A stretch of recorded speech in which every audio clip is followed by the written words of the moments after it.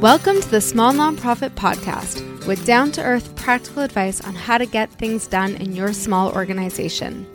You are going to change the world and we can help. Hello and welcome to the podcast. I'm your host, Cindy Wagman, and I'm joined by my co-host, Anya McGlynn. Hello, everybody.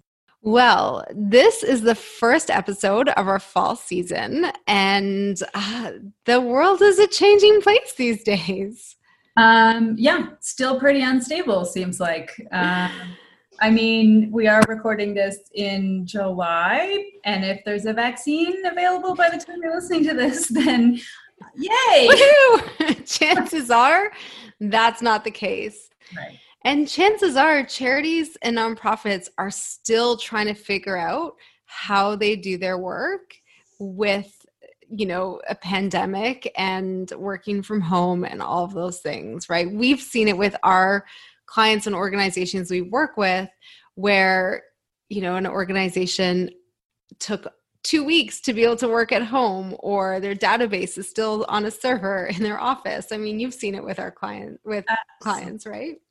Absolutely. I like to think that our clients are on a path to better levels of collaboration, but we've definitely seen it just anecdotally, hearing what nonprofits are saying about how difficult it's been to keep their volunteers engaged online, to keep their donors engaged online, to keep their staff, moving forward on projects online. And again, the big difference comes down to infrastructure and culture. If you have a culture that's based on sharing collaboration, then you've probably weathered this transition a lot better than for some of you who've maybe resisted or just haven't had time or the support to move into the cloud for your operations and for your collaboration. But it's never too late to start. That's always the great.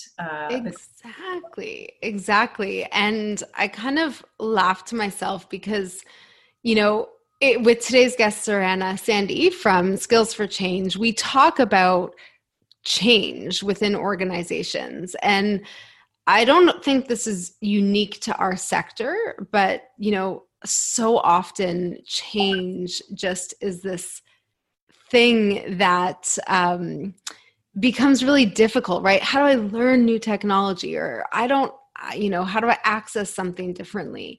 And so, and how do I learn new skills, right? There's so many ways that change is really hard for us as people.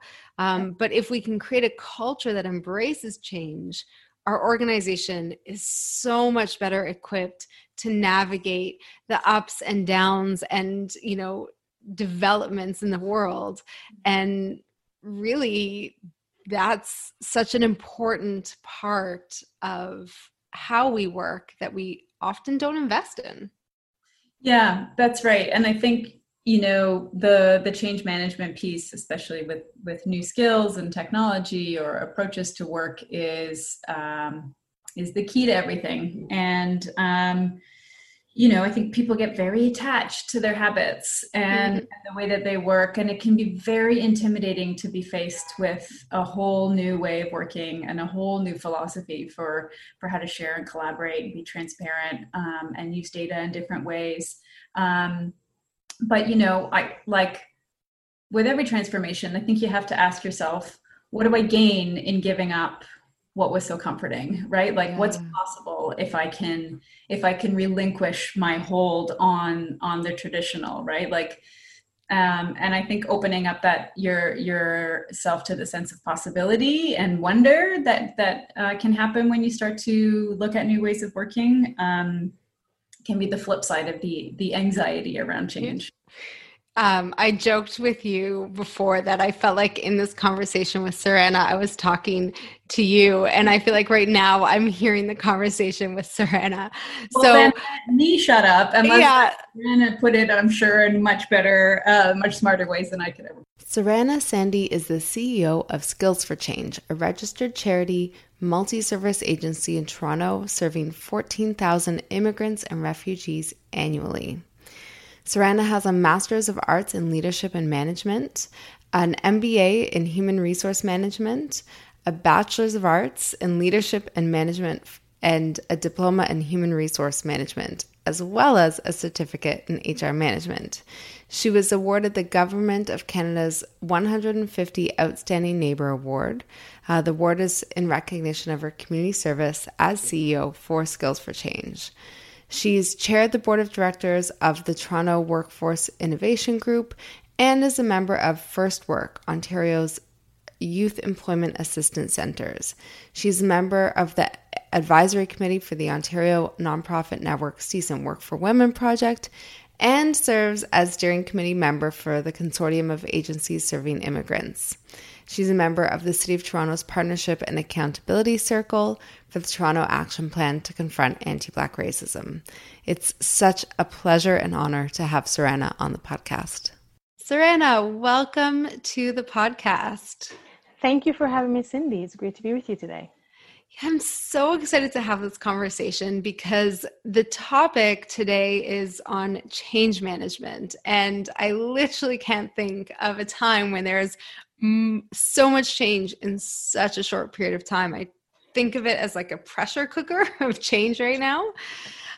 So I'd love to start things off just by having you introduce yourself and telling us a little bit about how you became, I'm going to call you a change specialist. Mm-hmm. Thank you so much. So my background, interestingly, is started off in human resources. So I worked in human resources in the banking sector and for a consumer goods organization. And then I launched my my company in 2003, and we did consulting and outplacement services for corporations. And this is for organizations who themselves are going through change through reduction in force. So a lot of when they're laying off the employees, we stepped in, we provided guidance and support to the companies and advisory, and then we worked with the employees who were exited of the organization.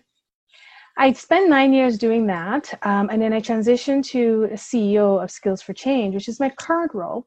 And it was actually an incredibly challenging time filled with change in the organization back in 2012. And it was change in terms of projects and the scope of the organization, the sustainability of the organization, and just the whole existence of the corporation and the way in which it delivered services to immigrants and refugees. So it was a matter of coming in and really, transitioning that company from what it was, a charity from what it was, to one that was a little bit more flexible and had more programs and services and the people and tools and technology in order to be effective in the work that they were doing at the time. And so driving change required me to be able to be adaptable and, look at organization, both current situation and future state that we wanted to be in, and helping to navigate people to be in the right frame of mind and have the right skill set to be able to support that change. You just said so many, that was like the most dense paragraph ever, because I literally have notes of 10 things I want to deep dive into. All right. That was just like, yes. So I want to start with flexibility. Yeah. Because I think in my experience in the sector, change is hard. And part of that is this just sense of inflexibility and not being able to move quickly. And you sort of underscored that with people, tools, and technology.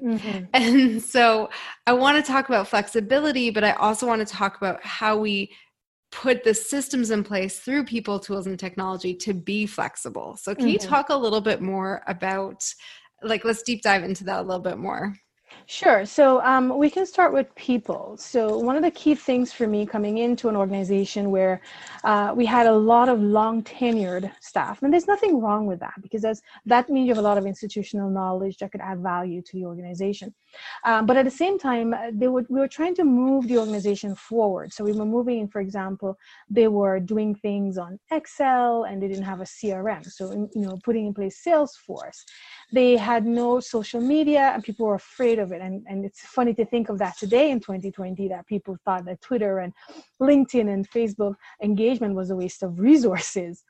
And then also people having the right skills and attitude to be able to recognize the importance of the change you're doing to their work and the clients we serve. And in terms of being more efficient, being more nimble. So it required a lot. So we had to train and develop people and also exit out people, unfortunately, who really resisted or could not adapt and adjust to what was necessary. Then we introduce a lot of technology and really getting people comfortable with the technological tools and letting them understand the value to their work, how it would make their work more effective, how we could measure things more effectively, we can serve more people. That was really challenging, but required us to develop a good training plan to really talk about the future state. What would it look like with this technology tool in place? How much more effective would you be with this new training and resources that we're providing to you? And how would these new tools allow us to be more competitive? Because, yes, we are a charitable organization, but we're still a charitable business, and we have competitors and we have obligations to our funders to deliver on our targets. Therefore, we have to build the organization, put in place the tools, ensure the right people to really continue to perform against our contracts and also our mission, right? We have a mission, we want to accomplish something. And so that required first a lot of clear communication, a lot of value selling, a lot of analysis of the people who are currently in the organization, but also critically to recognize the talent that is missing from the organization and to be able to identify how that talent could assist us to meet our goal, and then of course to go forward and find ways to bring that talent in. We also had to make sure that the technology that we were evaluating and bringing in would be something that, because we're making big financial investments, that they're not just for immediate use, that they will be valuable as we evolve the organization. And this is one of the reasons, for example, that we chose something like Salesforce, because we recognize that, yes, it wasn't made for the nonprofit space, but it would do something critical for us in that is relationship management will be better done through Salesforce, better case management, but also because corporations are also using it. If we have to partner with others, then they're using the same tools. So there's better, synergy with what we're doing. So there's a lot of consideration around those pieces. That's fantastic. We are strong believers in investing in good technology. Mm-hmm.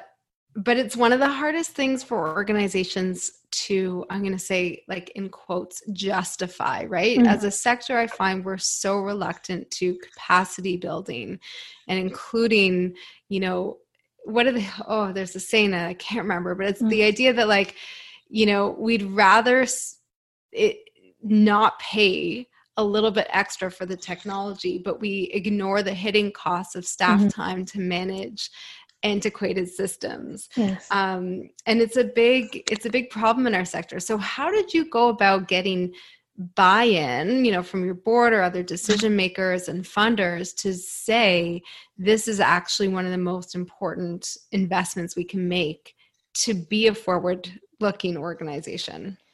So interestingly enough, our investment in technology enabled us to pivot during COVID very quickly. We were able to shut down and move from work from home within a day and a half because we already had the technological tools in place. So a couple of things that's important in my way of thinking and decision making is looking at the value. What is, for example, we had in our organization, we're multi-sited. So we're in Toronto, we're in Peel region, we're in York region, we're in Hamilton, Wentworth.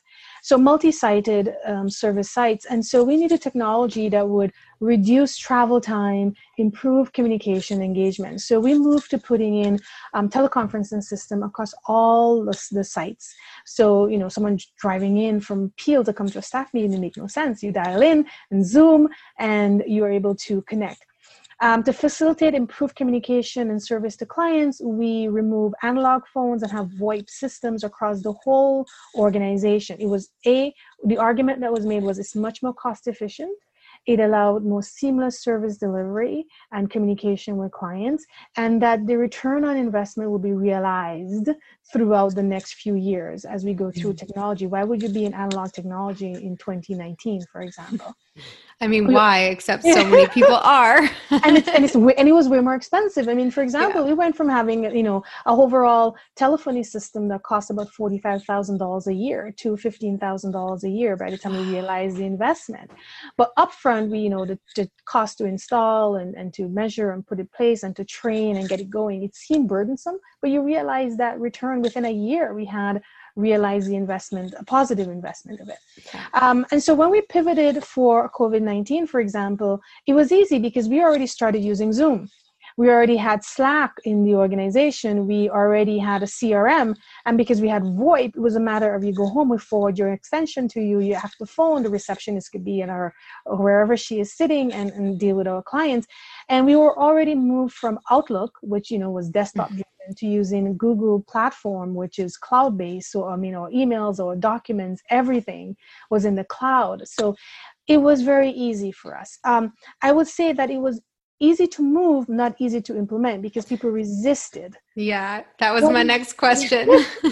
Because, we are in the nonprofit sector. I'm not sure if other organizations are similar, but we are a touchy-feely. It's a people. It's the face-to-face. It's the hug. It's the connection. And so the monthly staff meeting was a way to connect with people and hug and say, how are you? And connect with you and have food and connect in that way. And introducing Zoom, you've sort of pulled that a bit away from people because you know how video conferences and you're dialing from your sites. But it also was more efficient. So instead of 20 people traveling in from one side to come in, and it really, you leave half the day to come down to Midtown Toronto, from Peel, from Markham, you dial in 5 minutes before the call. It was more better use of time. Was more effective in terms of the way we deliver the information to our colleagues, and it was cheaper because we have to reimburse you for traveling. So we have to, all that money that we'll be reimbursing for travel costs could be poured back into program delivery and efficiencies in that way. If you add that up with multiple site-to-site visits, it's not the most efficient use of resources. So it is about financial effectiveness. It's about improved productivity. It is about better communication was delivered across instituting those tools. And also our staff were a lot more savvy, so that when we now had to work remotely, because they were used to these tools, it was not hard. It was a lot easier for people to transition than, say, for example, if you never use cloud-based, or you never use Zoom, or you never encountered a drive or your cloud drive, or you do not know how do you do a conference call for multiple people or a webinar. It would have been a lot more difficult for us. Absolutely. I mean, it wasn't easy, don't get me wrong, but it was a little bit easier than we would have had fresh trying to install these systems. Yeah. I want to go back to when you first started implementing those systems, because I imagine, based on my experience with other organizations, that the initial adoption of that new technology required a lot of, and you mentioned training, but there's the technical training, and then there's also just like the habit training, or getting people in the habit of using things properly. Can you tell us a little bit about what that was like? It was very challenging, and it took a long time. But what we did though was to have evangelists who took up the technology, and then they got their peers along. So in the beginning, when we moved to install Salesforce, which was a few years ago, and we still have uptake challenges with it, but we worked through. We found that people were very comfortable with a multitude of Excel spreadsheets. They were comfy. It was there. It was what they do. And there was a complaint that I'm spending too much administrative time in Salesforce. So what we needed to do is, first of all, change the narrative and see how Salesforce is valuable to you, how Salesforce is valuable to the client, and how Salesforce could save you time in the future if you utilize it properly. And it really is about, garbage in, garbage out is one of the things that we push through. Is whatever you put in is what you're going to get. So there was resistance because they felt it was first the initial concern was, it's expensive. Why are we spending money on Salesforce and we can just hire someone who could do data entry and manage Excel, which didn't make sense. We also argued that through good data, we could make better argument to funders. Mm-hmm. of the way in which our program is being delivered. We can measure better. We have more information to assess who we're serving, how we're serving them, their outcomes. We could use that data to make good arguments for partnership, for funders, which would, result in your sustainability in your job because there's more funding to sustain you. So that was another argument. It was challenging because there were people who were technically savvy and they felt uncomfortable. Yeah. So we needed to create peer training, peer support. We invested in consultants who can come in and help us to look, optimize the best use of the tool. And we integrated it in all program area and built it into people's goals. So it wasn't just a tool that was separate. You have in your annual goals, you have Salesforce data management as a core deliverable. So you have to work towards it. And so it wasn't separate. It wasn't just a tool that when you had time, you would use. It is critical to deliver. And we consistently try to show value. But I think the biggest success for us is when other frontline staff became evangelists and they became super users and showed the value. And that was our missionaries, right? They're the ones who are pushing. So it wasn't just managers saying, yeah, you have to do it because in your goals. It's your peers saying, this is amazing. I love it. This makes my life better. And then the peer-led training and mentorship allowed faster uptake than when we were doing, trainer-led, come and learn the tool that you don't want to learn. We found better uptake when we had peer-led evangelists driving that tool. So we found it a lot more effective in that way. It took a while in a various iteration. We had to learn, different ways to bring it through. We also had to see, what staff are concerned about is not just their ability to use the tool. They felt that it took away from their value to the clients. So we created ways that now the clients themselves is engaged in using the tool. So some self-directed client engagement through, when you come in and do an intake, as opposed to someone doing that form with you, the client goes into a resource center, log into Salesforce, enter that information. So it's a valuable tool for them and it saves you 40 minutes of one-on-one. And all of a sudden there is a bit of like, okay, so it's not just to give me more work. It allows the client to be self-driven. It allows information to flow more effectively in a timely basis. So there's value in that way. Yeah. And what staff, when they sign on for these roles, thinks, I'm going to spend 3/4 of my day filling in forms for people that they could do themselves, right? Like, I think it helps people realize their own career objectives and like what they want to spend time doing. I love that. Absolutely. Yeah. I feel like I'm talking, my colleague Anya. I feel like I'm talking to Anya because she would say all the exact same things. So I think that's so great.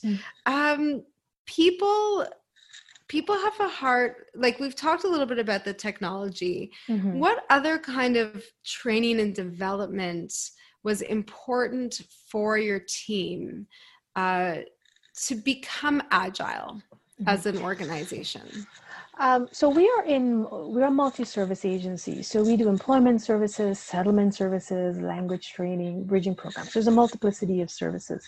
What we needed to do is we came from a background where, historically the organization served people who came to Canada who may not have a high level of skill sets or language proficiency or even networks.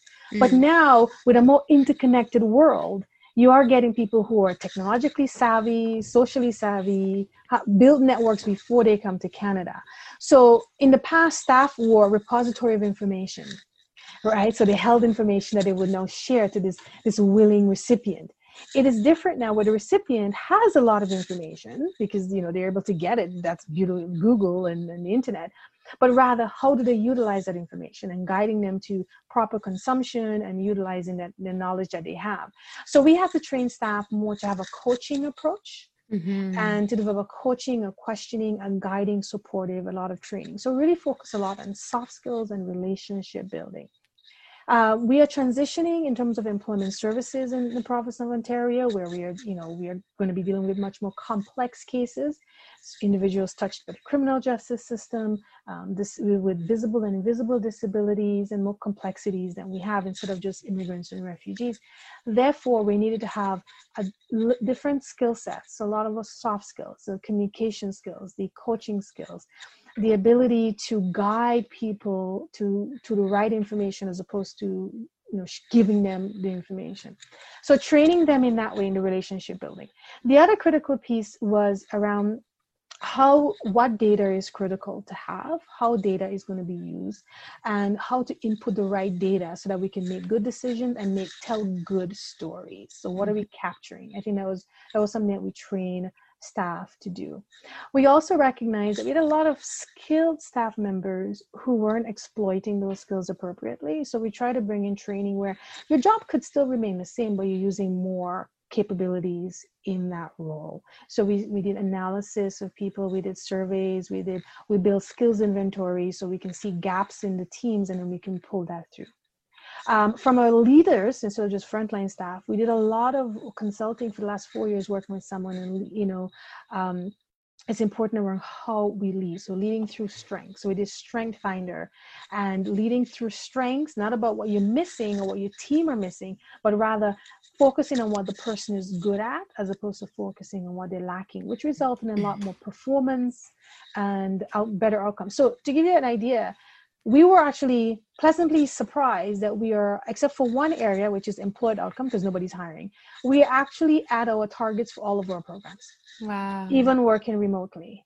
And that took a lot to get people to the point where they can adapt and where they can tap into different skill set, and they're leading the focus on what they're good at, not what they're missing. So a lot of training, a lot of support. We hired consultants to support us. We had peer-led training, management-led training, external training, collaboration that really helped to round out the skill sets of our staff. That's so fantastic. I would love for you to talk a little bit more about that leadership training, especially this idea of leading from strength, because similar to the technology piece, I feel like this is one of those things where organizations feel like they never have the time, they don't have the budget to invest. And so we see people in leadership roles without the tools to be leaders instead of just practitioners. And so again, I'd love for you to elaborate a little bit more about what that process, like how you find time and space to be able to do that work in an organization. So one of the important things, getting back to building a good leadership team, and we struggled initially when I came in to make sure we have the right pieces on board. But what was important to me is for leaders to recognize you get things done through people, right? So there was this idea that I'm a big hero and I will just put I'm just magically making it done. However, you get things done through people, but you get things done through people's strengths. So as opposed to when we do an evaluation, we really harp on what you failed at, what you didn't do well at. We focus on what you're good at, and we want you to use more of that skill set. So we did for all of the managers, all levels, supervisory and up to senior associate vice president, is to do Clifton Strengths Finder. So that's the assessment tool. And it really, it pulls out and it says, Surranna, your strengths are ideation, futuristic, you're learner, you're strategic. And then my colleague may be more of, input, analytical, and so forth. And we mapped out all of the strengths for the team, and we see the gaps. That helps us to know what we're good at, so I can better utilize Cindy, because Cindy is really a relationship builder and influencer. She's not the person for ideas, so let's not just go give her that project where she's to be creative, but she can bring people together, for example. By mapping that out, we look at it and we say, oh, so we know what we're good at, we know what we can leverage, and we're going to play to that. And then secondly, it helps us for future planning because we knew what we were lacking. Okay, we needed a Cindy because we don't have a lot of relationship builders. So when we're recruiting and building new roles, we make sure that we focus on people who can complement the strengths on the team as opposed to bringing same people in, right? That was critical. And by leading through strengths, you are leading more on a positive, more value-oriented way. Because I'm not having conversations with you on a consistent basis where I'm talking about your failures and what you don't do and you can do and you don't know. I'm having conversations with you focused on what you're good at, how you could leverage that, how you could build on that and get better and better at it. So you actually create space to work in the area that is not so strong. That was critical for us. Not everybody initially bought into it because, you come from the whole performance management, which is you zero in on people who are not doing well and what they're doing wrong. But we said, no, we're going to focus on what you do well. We're going to give you space to do that and do it so good that you become an expert on it. And then you have the time to do the other thing that is not as sexy, that is not as amazing.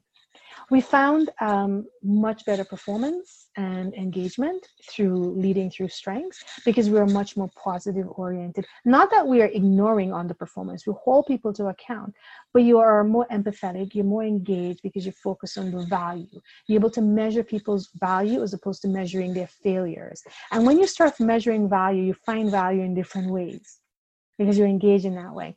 It allows us to have a much more harmonious team, a much more engaged team, but also we learn more about each other because before I ask you to do something or pull you into a project, is this what something she's good at and capable at? Is that the thing I should really ask her for? Maybe I should go to the other colleague who's better at that as opposed to always going to Cindy because I'm comfortable with her. But she's not strong in this area, so I'm going to go to the other person. And that we saw value. And I think that was important. So we've been doing this for about 4 years, working with a consultant. We go on retreats. We have a training and we incorporate training on performance and leading change and strategy and so forth, but always with leading with your strengths. So you know what you're good at. When we sit down on our table, we have a little card and it says my strengths, Surranna, and my strengths are listed on there. So you can see that who I am. That reiterates in the conversation. That was very valuable for us. I love that. I think that's so great, especially with the name tents and stuff, like just weaving that into your ongoing work. And I think that really stood out in what you said, which is this isn't a one-time exercise, right? This is something that you're doing every year. You do retreats ongoing.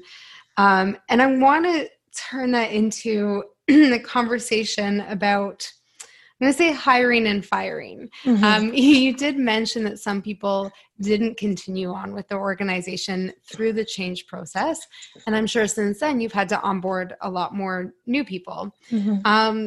So how do we take the work that you've done and sustain it by making sure that the team you have is the best team you can, both through development and bringing on new people?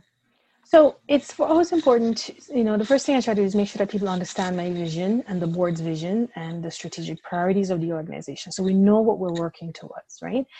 We have our midterm goals and our long-term goals. And we talk about, what do you want to do? What programs, whom do we want to serve? How do you want to serve it? And the other part, once people are consistently aware, we talk about this vision. So you're aware of what it is we're working towards. We really focus on, do you have an interest and passion in that work? And then do you have the skills and knowledge to do the work? Because you don't necessarily want someone who has skills and knowledge, but not passion and interest. So first, because we could teach you, we could work on training and development. Yeah. And then the other important piece is to really give people space to be innovative and to learn and to fail, which happens, right? Yeah. And so I'm very hands-off in terms of how I lead. You're a mature professional, you're skilled and you're capable. I'm there to support you and guide you, but I'm not there to do your work and hold your hand. And so, I usually say to people coming in, when you're failing if I'm talking to you a lot and following up a lot. Because I expected you would figure out how to get it done. So we're very flexible. Before COVID, you work from home when you needed to. Nobody queried because we figured you will do. And we found a lot of engagement in that way because you were trusted. So we build trust with your colleagues, trust in you. You felt trusted. You felt valued, that we appreciate you. Some people couldn't work like that because they would like narrow guidance, right? That idea that you're free to do and you could innovate and you could figure out how to make it work does not work for everybody. So we have to be very mindful of that. Important to us to build that team is you need to have empathy for your colleagues and and when I say colleagues, I mean people who report into you. I speak to them as our colleagues. We're all colleagues, right? And you need to have empathy for them.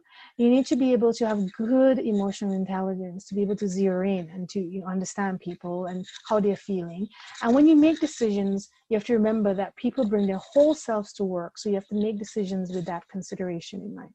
So if someone does not have that, they can't work with me, and they can't work with our team, because the sensitivity and an understanding is what allows us to be successful. Is why people go above and beyond. Is why in the middle of a pandemic we are exceeding targets for our programs. In the middle of a pandemic, people are still working and engaging, right? Where I had a conversation with managers. I'm like, so when are your staff going to take vacation? And they're like, oh yeah, not a lot of people have booked. And I'm like, encourage them. People are working and getting things done. Yeah. So there's a high level of commitment. It ebbs and flows, obviously, right? But I think because people felt valued, there's empathy, and we struggled to get the right fit because we had hired people who didn't demonstrate empathy and sensitivity and a sense of colleagues, right? You're not their boss in that way. This is your colleague. You just happen to be a manager. That didn't work for everybody. And people like the strict hierarchy of, well, I say what I say.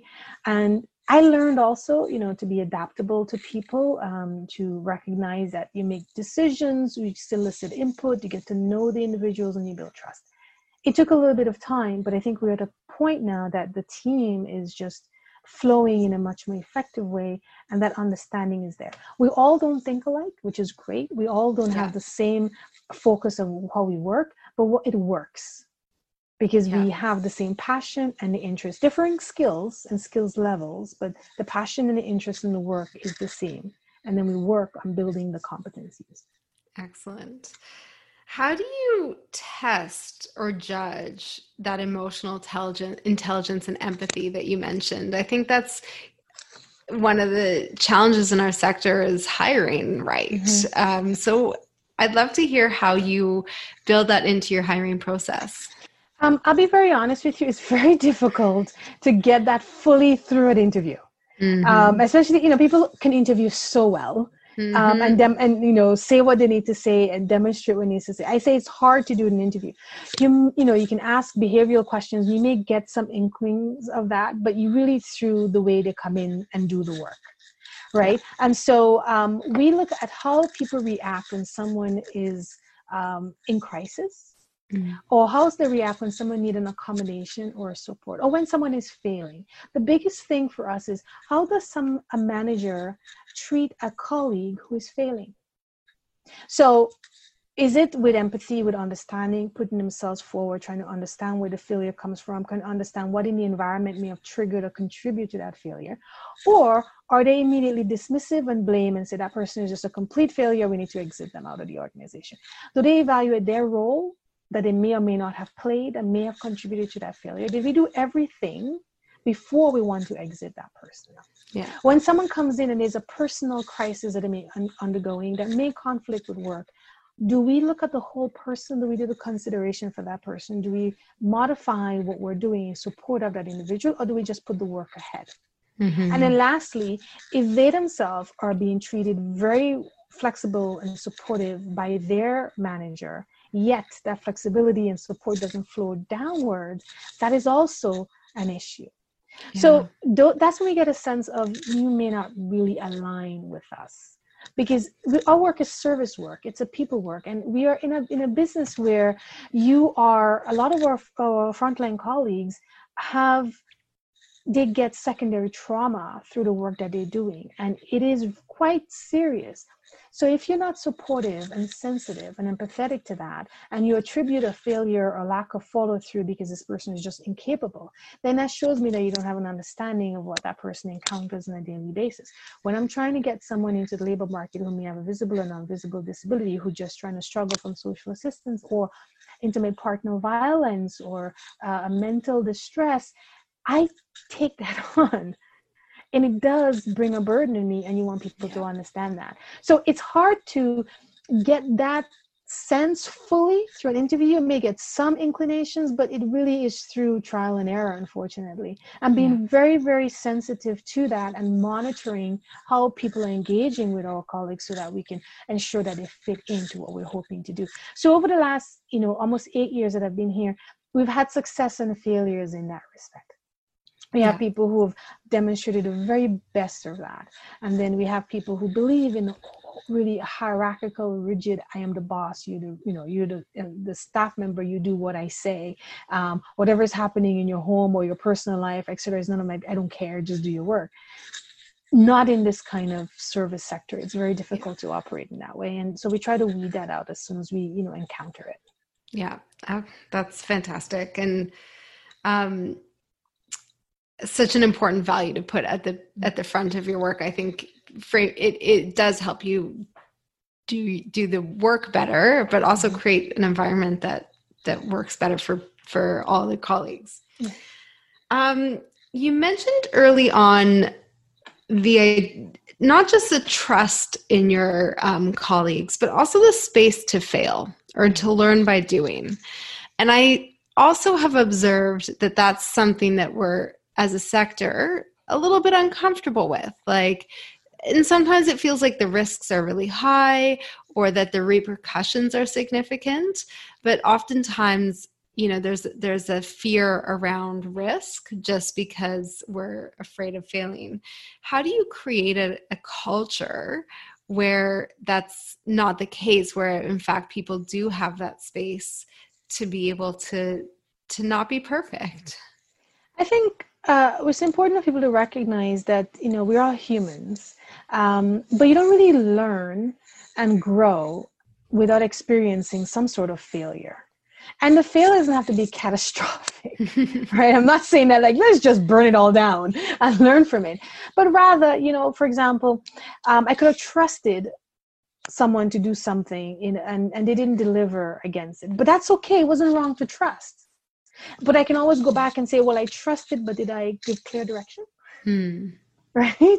Was I supportive throughout the process? I think you can do it, and I leave you alone. Yeah. That's not enough.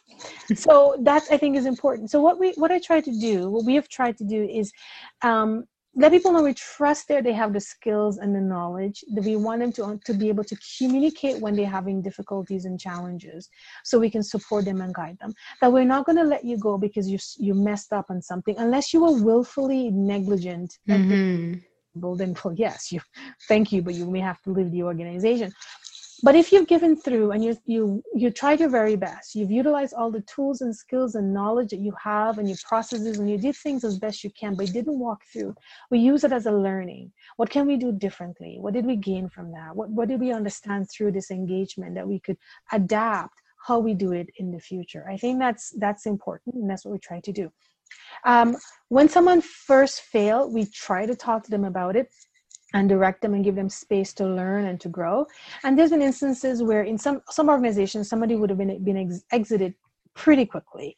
But we try to first assess, did they get the right tools, training, support, guidance?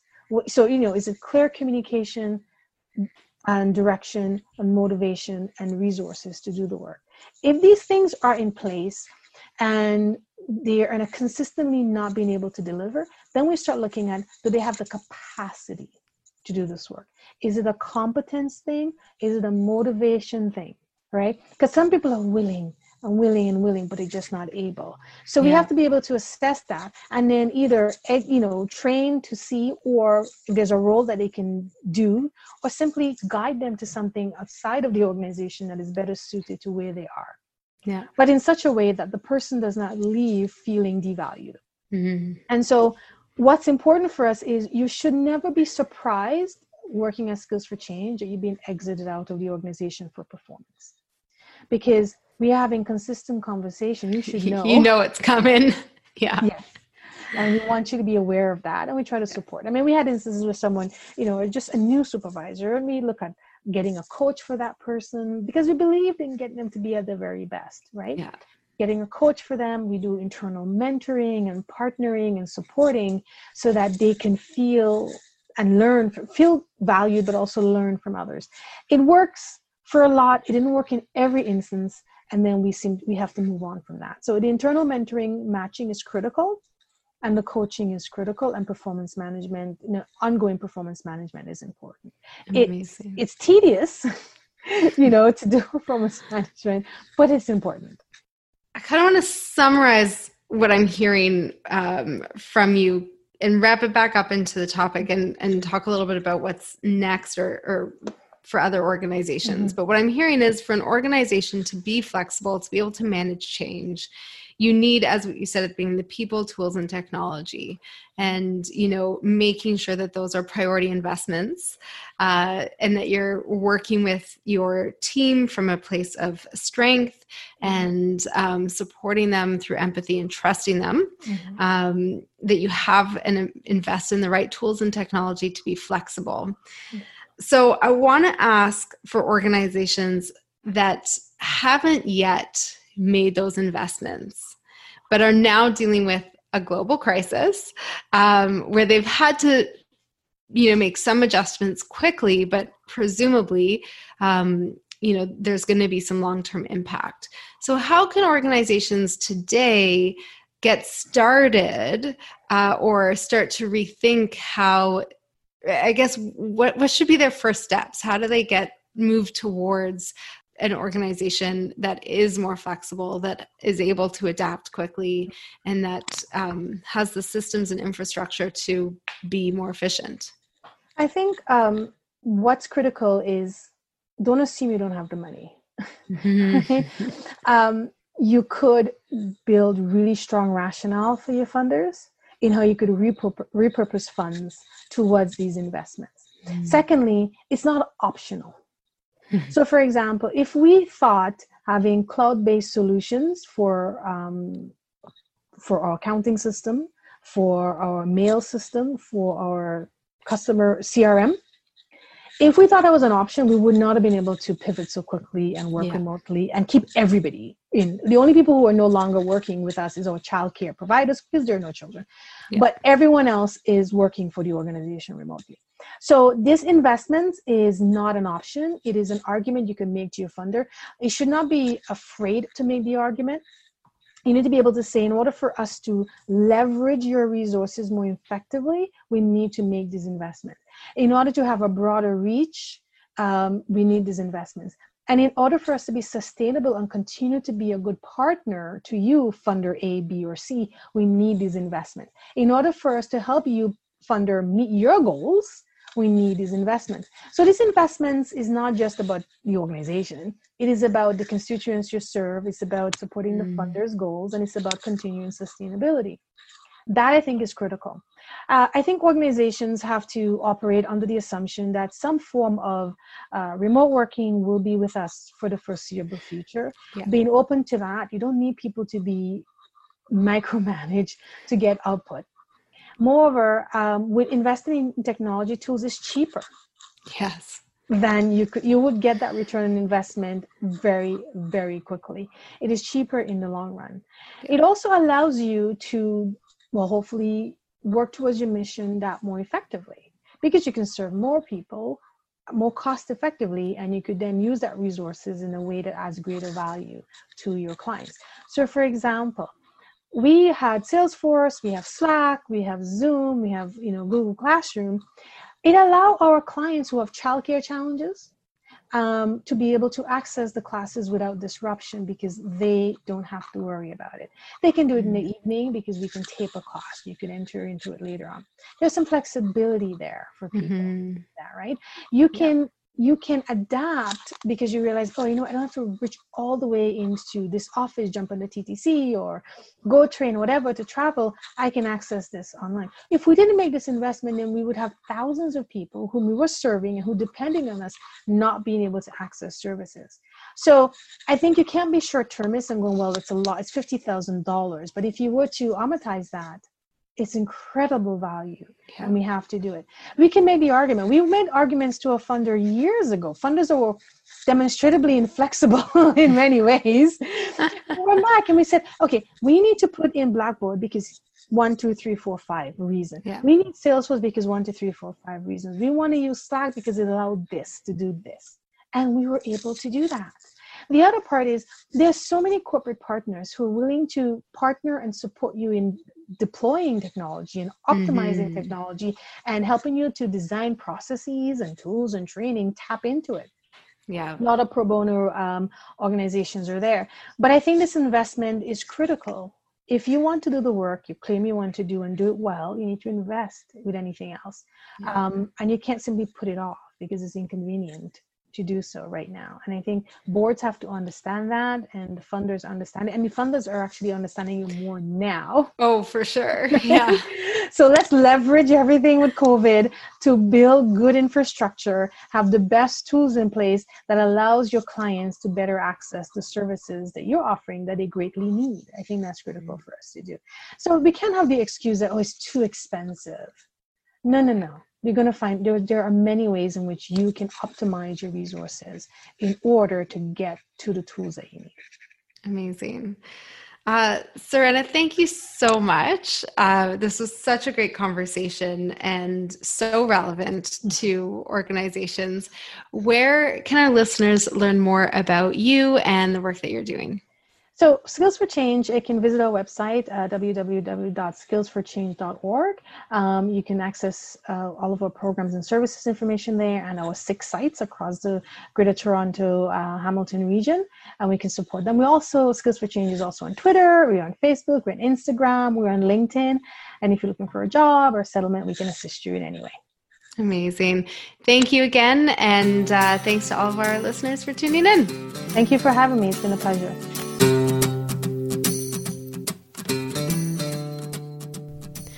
Well, folks, that's it for today's episode of The Small Nonprofit.